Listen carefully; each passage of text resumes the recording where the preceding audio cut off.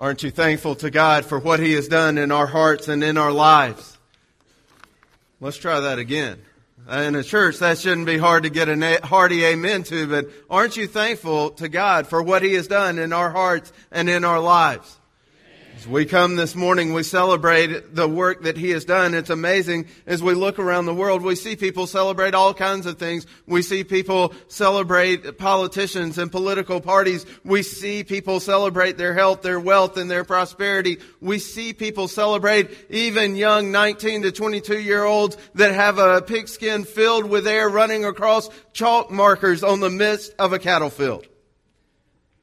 But we celebrate most of all Jesus Christ and the work of His redemption in our hearts and in our lives. As we come this morning, we understand that He has made us new. He has made us into a new creation, that indeed the gospel is a life-changing message of Jesus Christ. And it takes us from our old life of sin and shame to give us a new life of hope and righteousness in Him. Where once we were tempted to live yielded to the works of the flesh, now we are empowered by the Spirit of God living within us to live in and farm the fruits of God's gracious garden, which is love, joy, peace, patience, kindness, goodness, faithfulness, gentleness, and self-control. Indeed, this is the power of God to give us a new life, a new heart, and a new start so that we might then go out and tell others. And we celebrate so often the things of this world. We see all the cars driving up and down the roads. Wasn't it amazing this week how many flags all of a sudden appeared on the windows of those cars going up and down Berkeley Boulevard?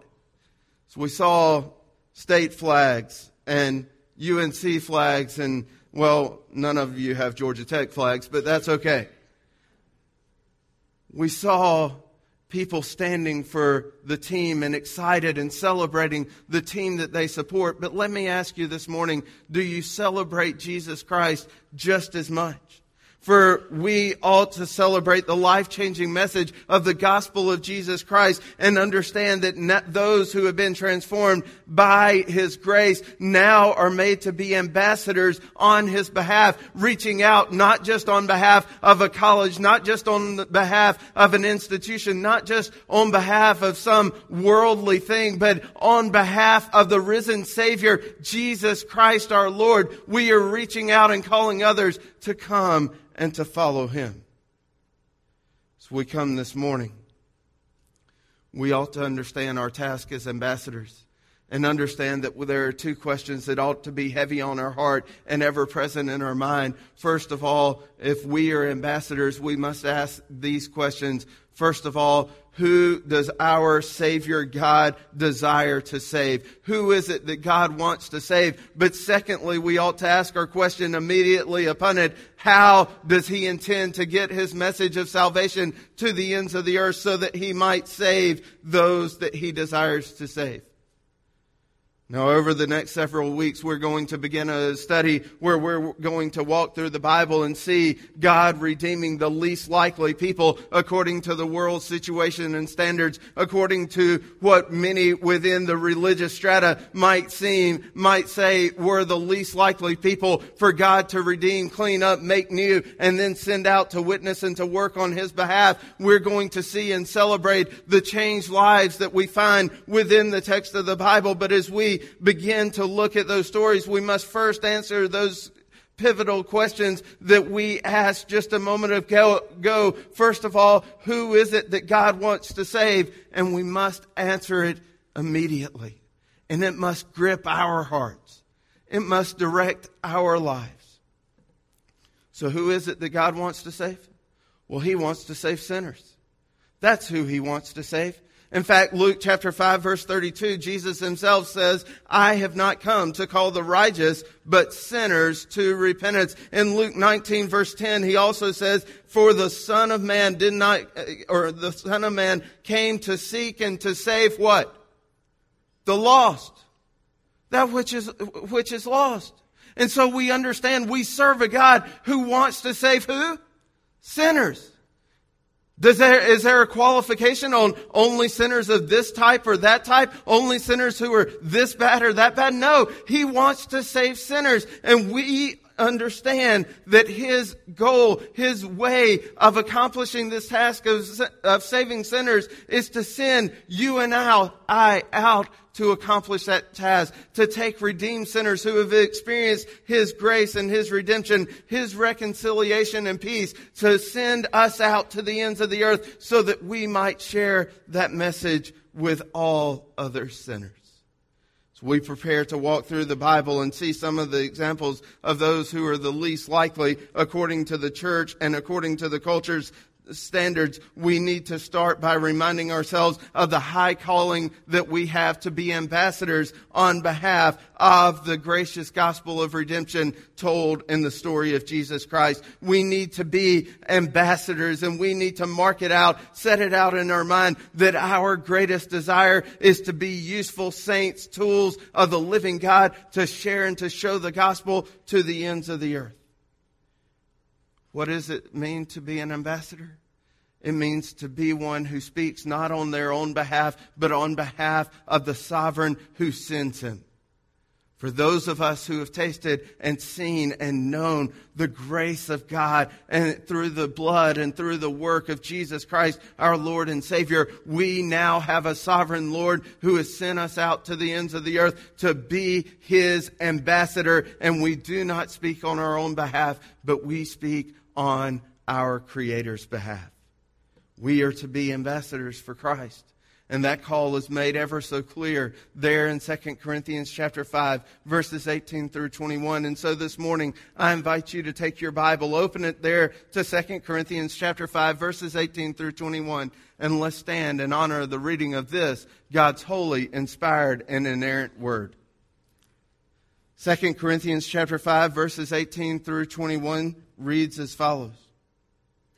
Now all these things are from God, who reconciled us to Himself through Christ and gave us the ministry of reconciliation, namely, that God was in Christ, reconciling the world to Himself, not counting their trespasses against them, and He has committed to us the word of reconciliation. Therefore, we are ambassadors for Christ, as though God were making an appeal through us. We beg you on behalf of Christ, be reconciled to God. He made Him who knew no sin to be sin on our behalf, so that we might become the righteousness of God in Him. Father, we know who we are. We are sinners in need of a Savior. We know who you are. You are a God of grace and of mercy who is seeking to save those who are lost. And Father, we come this morning admitting that we are sinful, that we are fallen, and that we are flawed, asking that you would lead us and guide us in this time, that you would show us our sin, show us your Savior, and Father, increasingly conform us to His image so that we might be useful servants in the midst of the work that you have in this world. Lord, we ask now that you would speak, Lord, for your servants are listening. Speak, Lord, for your servants are listening. In Jesus' name, amen. Now we see in this passage that God has redeemed sinful men through the life, death, and resurrection of Jesus Christ, so that those who have been reconciled by God's grace through faith may become messengers of reconciliation to others. That's what's going on in the midst of this passage. This passage is all about God redeeming and reconciling sinful man to Himself, and then cleaning us up, washing us off, and preparing to send us out so that we might be His voice to the ends of the earth, so that we might go out and compel others in the highways and byways of life to come in, and so that we might be His messengers, His ambassadors of reconciliation to others. Indeed, that is what Paul sees as his role and as the church's roles, that indeed, as ambassadors, we are to make known and proclaim the gospel facts, the promises, and continuously urge sinners to receive the reconciliation effected at the cross of Jesus Christ on Calvary, so that as we are declaring those messages, we will actually be Christ's messengers carrying His message to the lost and dying world. See, God has redeemed you and I, not just so we could sit soak and sour. He redeemed you and I. Why? so that we could serve Him, so that we could be reconciled to Him, so that we could indeed further His kingdom in the midst of this world. As we walk through today, we're going to see that the worker of reconciliation is God, that the work of reconciliation is redemption, and that the job, that there is a job for those who have been reconciled, and that is to be ambassadors. Let's begin there in verse 18, and let's see the worker of reconciliation. Who is the worker of reconciliation? Let's try that one more time. Who is it that is the worker of reconciliation? It is God. Look at verse 18. Now all these things are from who? From God. And so it naturally flows that everything that he's going to talk about comes from God. All of the benefits, all of the blessings, the new life, the new heart, the new start, everything is flowing from God. And it's important to remember that Paul is in the context, in the midst of encouraging the church to live out gospel-centered lives in the midst of their community. He's calling them to celebrate with joy and great rejoicing because they have been those who have received Christ. And therefore, in verses 1 through 10, they have received the hope of heaven. In verses 11 through 13, they are those who are living in reverence of God. In verses 14 and 15, they are those who are controlled by the love of God. In verses 16 and 17, they are those who God has formed and created into a new creature. And because of that, we're to have great joy, great rejoicing. There ought to be much celebration within the body of Christ because He has moved us, changed us, and transformed us. And now we are no longer just sinners muddling our way through the midst of this world. We are saints moved by God to serve Him and to serve Him alone. He continues this pronouncement of praise for the total transformation that has taken place in his and in every Christian life. He makes sure that he confesses for us that all this is from God and God alone, just in case we were tempted to misunderstand God's place, man's place, or the source of salvation for any man. We must understand, Paul reminds us, God has done everything for the sinner to be saved. Who is it that has done everything for the sinner to be saved? God. All these things are from God. Now, that's a problem for some of us sitting here today, because some of us came in this morning thinking of ourselves as good, pious people. There were some of us who came in thinking of ourselves as religious. There were some of us who were tempted to say, you know what, I'm a good moral person. There are some of us sitting here today who are tempted to put their destiny, weight their destiny on their own achievements and accolades. They want praise for who they are and what they have done. After all, I'm a regular church attender. I'm a regular Sunday school member. I attend on Wednesday nights. I give my tithes and offerings. I'm an important member of this church or the community of faith throughout the world. I'm an important person in the midst of the work of this world. Listen, you had it all lined up to give an answer to me or to any other person who would ask you this morning, why are you hopeful that you will go to heaven? And you are convinced that the number one reason that God should accept you into His kingdom is because of who you are and what you have done, because of your accolades, because of your achievements. And yet Paul comes face to face and says, listen, not for a moment should you believe that. Not for a moment should you try to stand on the shifting sands of your own service. Not for a moment should you look to yourself for salvation, because all of this is of God. We must understand our salvation, our reconciliation comes from God and from God alone. In Ephesians chapter 2, verses 1 through 3, Paul tells us about ourselves. He says this of ourselves: we were dead in our trespasses and sins. We formerly lived in the lust of our flesh, indulging the desires of the flesh and of the mind, and were by nature children of wrath, even as the rest. Later in verse 12, he reminds us that at that time we were separate from Christ, excluded from Israel, strangers strangers to the covenants of promise, having no hope, and without God in this world. That doesn't sound like a good place to be, does it? That doesn't sound like a place that I want to be. And yet for everyone who does not know Christ or name Christ, that's exactly where you are this morning. If you are here this morning and you're tempted to think you can be reconciled with God, accepted into His kingdom because of your achievements and your accolades, let me tell you very clearly that hell is paved with people that have thought they could earn their way to God. The pathway to hell is paved with people who thought they could achieve or accomplish enough in and of themselves to get themselves to heaven. But rather, the Bible tells us we can't do it on our own, for it tells us there in Romans chapter 5, verse 11, that we exalt not in our own works. It says we exalt in God. We exalt in God through our Lord Jesus Christ, through whom we have now received reconciliation. Notice, we receive reconciliation. We don't make it for ourselves. In Ephesians chapter 2, verse 4, it is God who is rich in His mercy and love, who has now made us alive in Christ Jesus. In chapter 2, verse 13 of Ephesians, it is the blood of Jesus that brings the far ones off and near and even into the kingdom of God. And therefore, Ephesians 2, 8 and 9 says, for by grace you have been saved through faith. It is a gift of God, not of works, lest any man should boast. And so we must understand there is nowhere in these verses, there is nowhere in the context of the Bible where the Bible ever puts it upon man or woman to work themselves to heaven. It is always not about what we do to get to God, but what God has done to get to us. That's the message. That's a life-changing, transforming message. Because every other religion tells us what we need to do to get to God. Christianity says, God loves you so much, He came to you.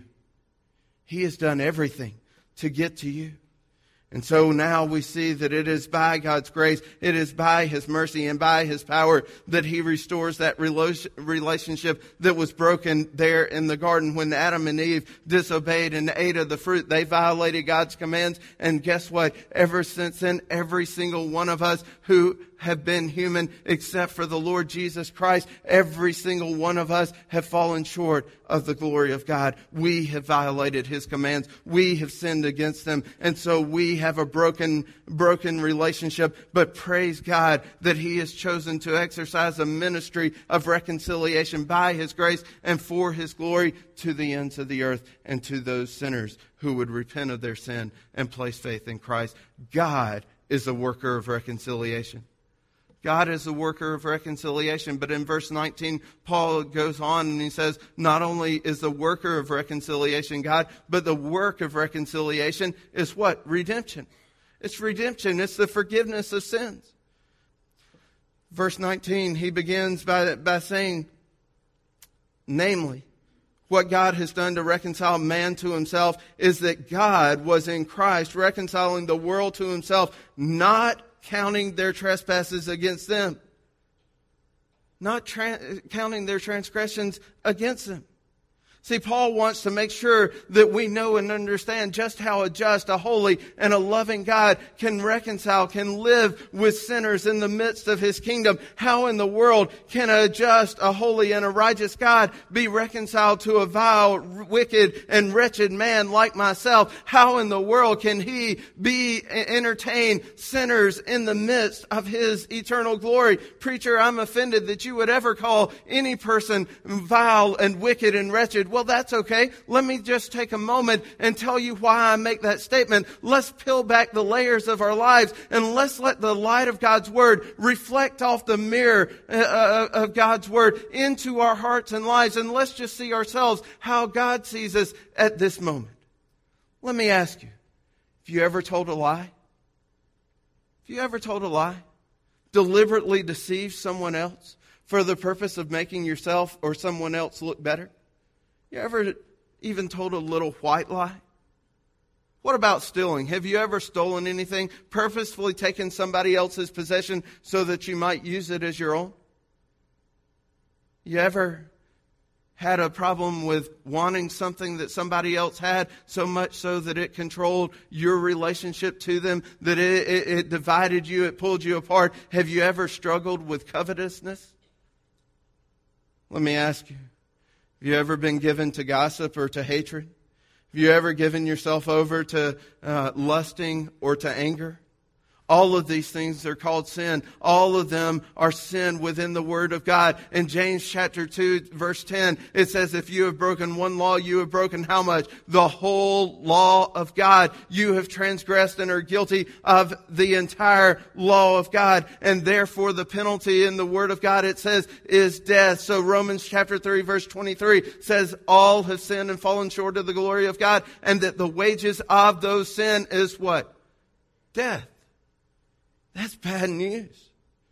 Because you and I know that if we answer all of those questions truthfully, we will have to answer that indeed we have transgressed God's law at some point, at some time.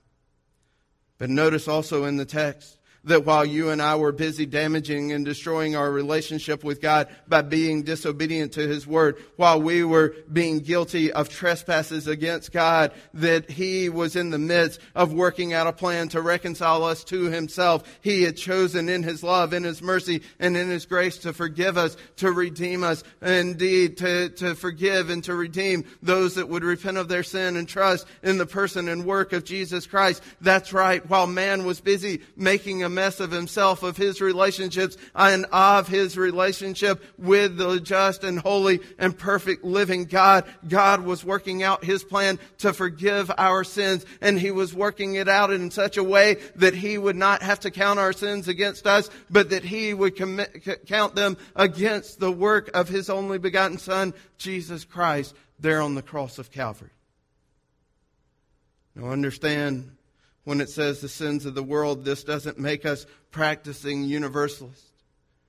For this statement, the world, does not mean that everybody is forgiven for their sins, because Jesus has died on the cross, paid the penalty for everyone's sins, and then risen again in new life. This passage is speaking of those who have repented of their sins, placed their faith in Christ, and therefore are walking with Him. If we took that word world to mean the entirety of the world, then what it would mean would be that we would eliminate the doctrine of hell, the doctrine of condemnation, and the doctrine of God's justice and judgment against sin. So what does this word world mean within the context of the passage? That God is forgiving those that believe by faith in the person and work of Jesus Christ. Indeed, I believe that thought is tied to Revelation chapter 7, verse 9, where there are people from every tribe, from every tongue, and from every nation who are coming and assembling there at the throne of the living God to glorify Him and to worship Him forever in spirit and in truth. Thus, this passage does not infer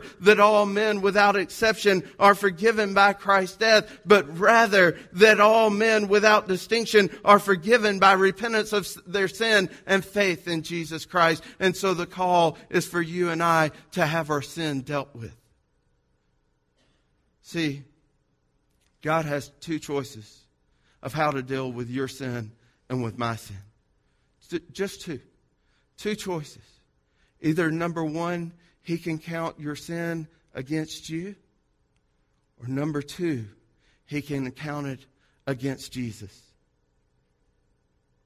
What an amazing God that He would work out a situation by which you and I would not be held accountable, would not be held guilty of the sin that we commit. Indeed, what an amazing God that He would count our sin not against ourselves, but against our Savior, Jesus Christ. In this, we find the story of the prodigal son. We see there a demonstration of a father who loves unconditionally his offspring. In fact, He loves him so much with unmerited favor and grace that He accepts him and receives him back into his home. Once he has gone away, he has rejected, rebelled, and reviled his father. He's gone out and he's lived the prodigal life. But then he sees the error of his ways. He understands the love and the grace of his father. And he comes back and he pleads for it. And the father reaches out in love and grace and mercy. And he redeems his son. He brings him back, not simply as a servant, but as a true son of his kingdom. Son repents of his sin and returns to the Father, and the Father receives him back. What a gracious picture that is of our loving Heavenly Father.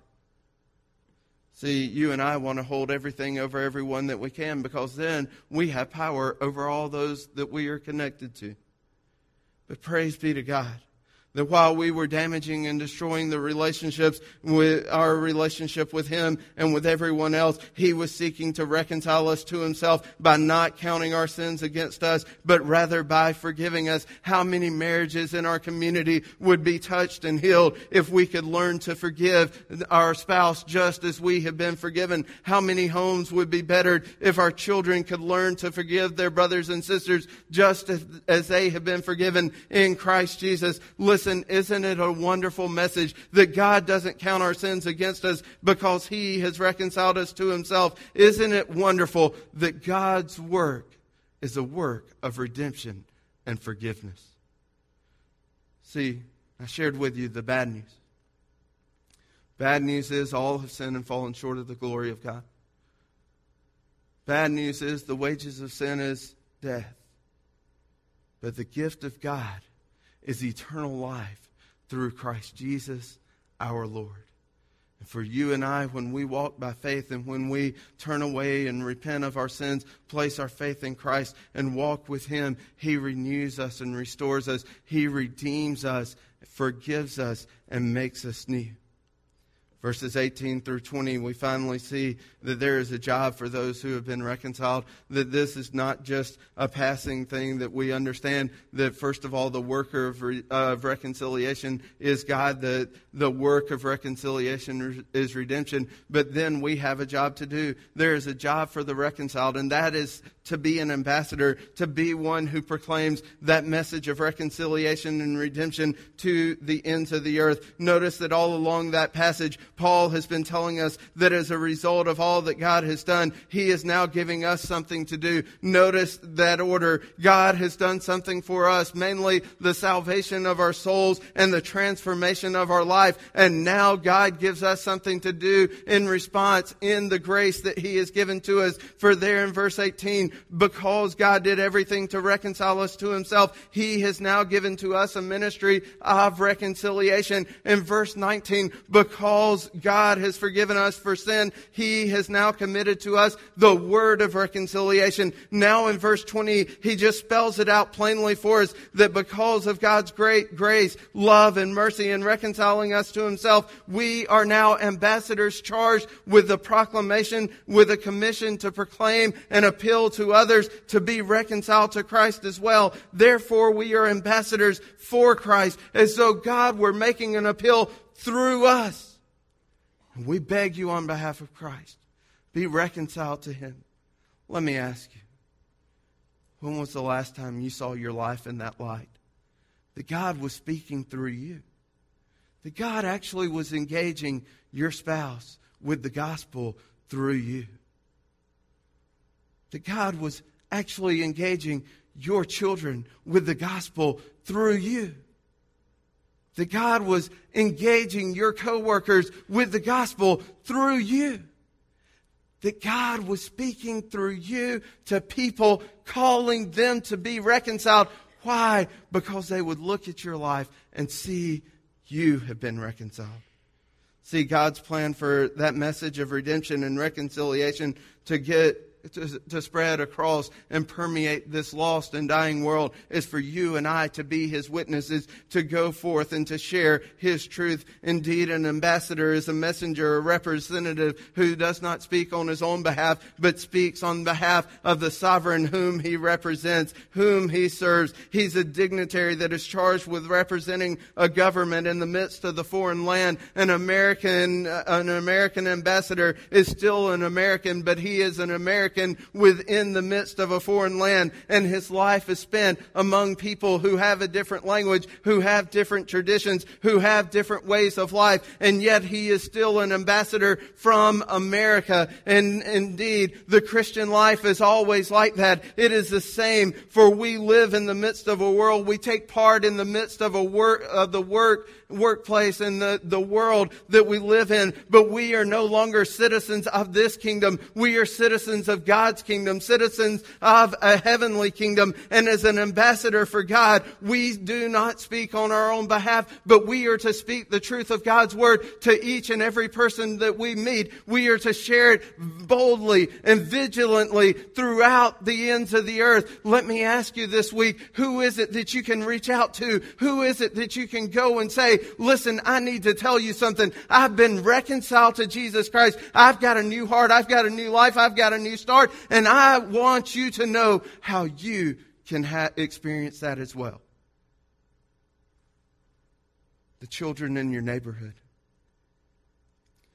Which one of them needs to come to Awana this week so that they might hear the gospel? Which one of them needs to come to Sunday school next Sunday morning? Which one of them needs to come to church with you during the course of our services and worship with you so that they might see and hear? Which one needs to hear you personally express how God saved your soul so that they then might be challenged to entrust Him with the same? Let me ask you, how concerned are you that your friends, your family members, your co-workers, your classmates, that even some of our regular church attendees are not saved and do not know the Son, Jesus Christ, as Lord and Savior?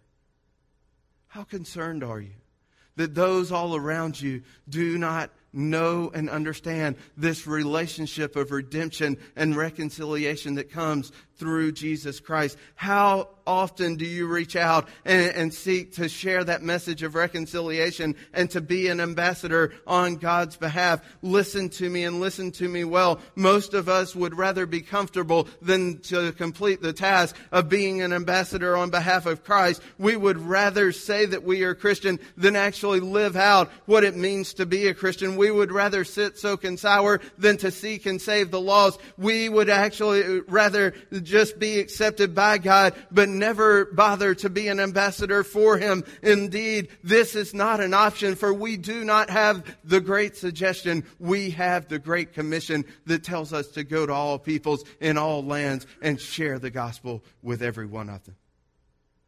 Let me ask you, you okay with crossing the street, going to see your neighbor, and offering Jesus Christ and His redemption and reconciliation? Then this week, pray about it. Ask that God would open that door of opportunity and then pursue that opportunity. And this week, pray which of your classmates, children, that you and youth, that you would be given the opportunity to share the gospel with. Pray that this week God would open doors for you with your coworkers so that you might share the gospel and minister to them and invite them to come and to receive reconciliation through Christ Jesus. But Pastor, I don't know what to say. Well, if you don't know what to say, that's okay. Look at verse 21. Here's what you tell them.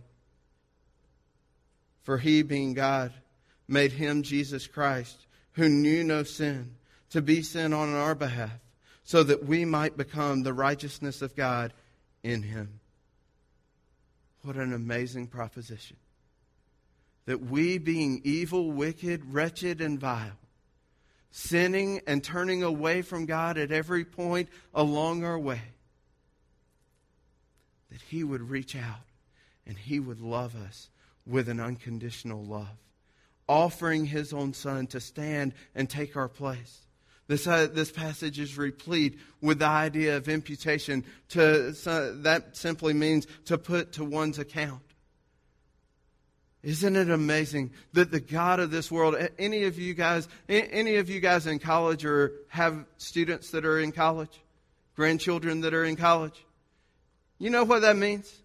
That means when they go and the card is almost empty and they slide it through and they call up mom or dad and say, hey, listen, I'm broke as a joke. I need some money.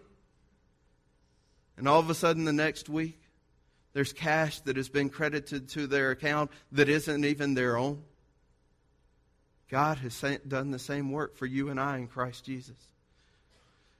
See, He made Him who knew no sin to suffer for our sin on the cross of Calvary so that we in Him might receive and be made into the righteousness of Jesus Christ. What an amazing God we serve. That's a gospel worth being excited about. That's a gospel worth celebrating. Listen, you want to put a little flag and fly it down Berkeley Boulevard celebrating your university team, you need to put something else on the marker of your life that flies everywhere you go in the midst of every conversation you're involved with, that marks out that you know what? I am bought with a price. I am bought by the blood of Jesus Christ, and I am willing to be an ambassador. I am willing to be His spokesman. I am willing to share the gospel each and everywhere I go. Let me ask you this morning, are you willing to do that? Because this morning we sang before I started, Jesus paid it all.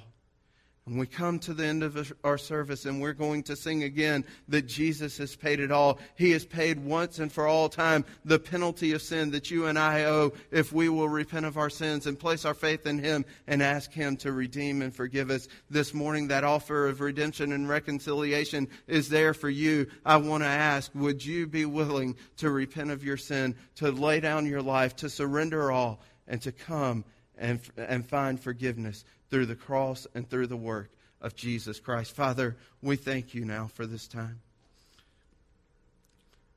We thank You that though we didn't deserve to have forgiveness and redemption, reconciliation through our Lord and Savior Jesus Christ, Father, we thank You that You did not spare Him, but You offered Him up, counting all of our sins against Him so that He might suffer and die that death on a cross that we deserve, so that we then might receive redemption and reconciliation with You, so that we might become sons and daughters of the Most High. Lord, this morning, if there is someone here who does not know that or understand that, I pray that You would move them to repentance and faith, that they would indeed surrender their lives to You and ask that You would forgive their sins and, Father, give them a new heart, a new life, and a new start. Father, for those of us who are here today and we've known that, but we've slipped back into passive ways of not sharing our story, not sharing the gospel. Lord, we pray that this morning You would convict us to take that message of Jesus paying it all to our friends, to our family, to our classmates, and to our co-workers. Father, that we would reach out and touch this community, this city, this county, this country, and this world by Your grace and for Your glory. Lord, lead us to be ambassadors, witnesses for You in the midst of our time here. In Jesus' name, amen. Let's stand together and sing this beautiful song, Jesus Paid It All. And this morning, if you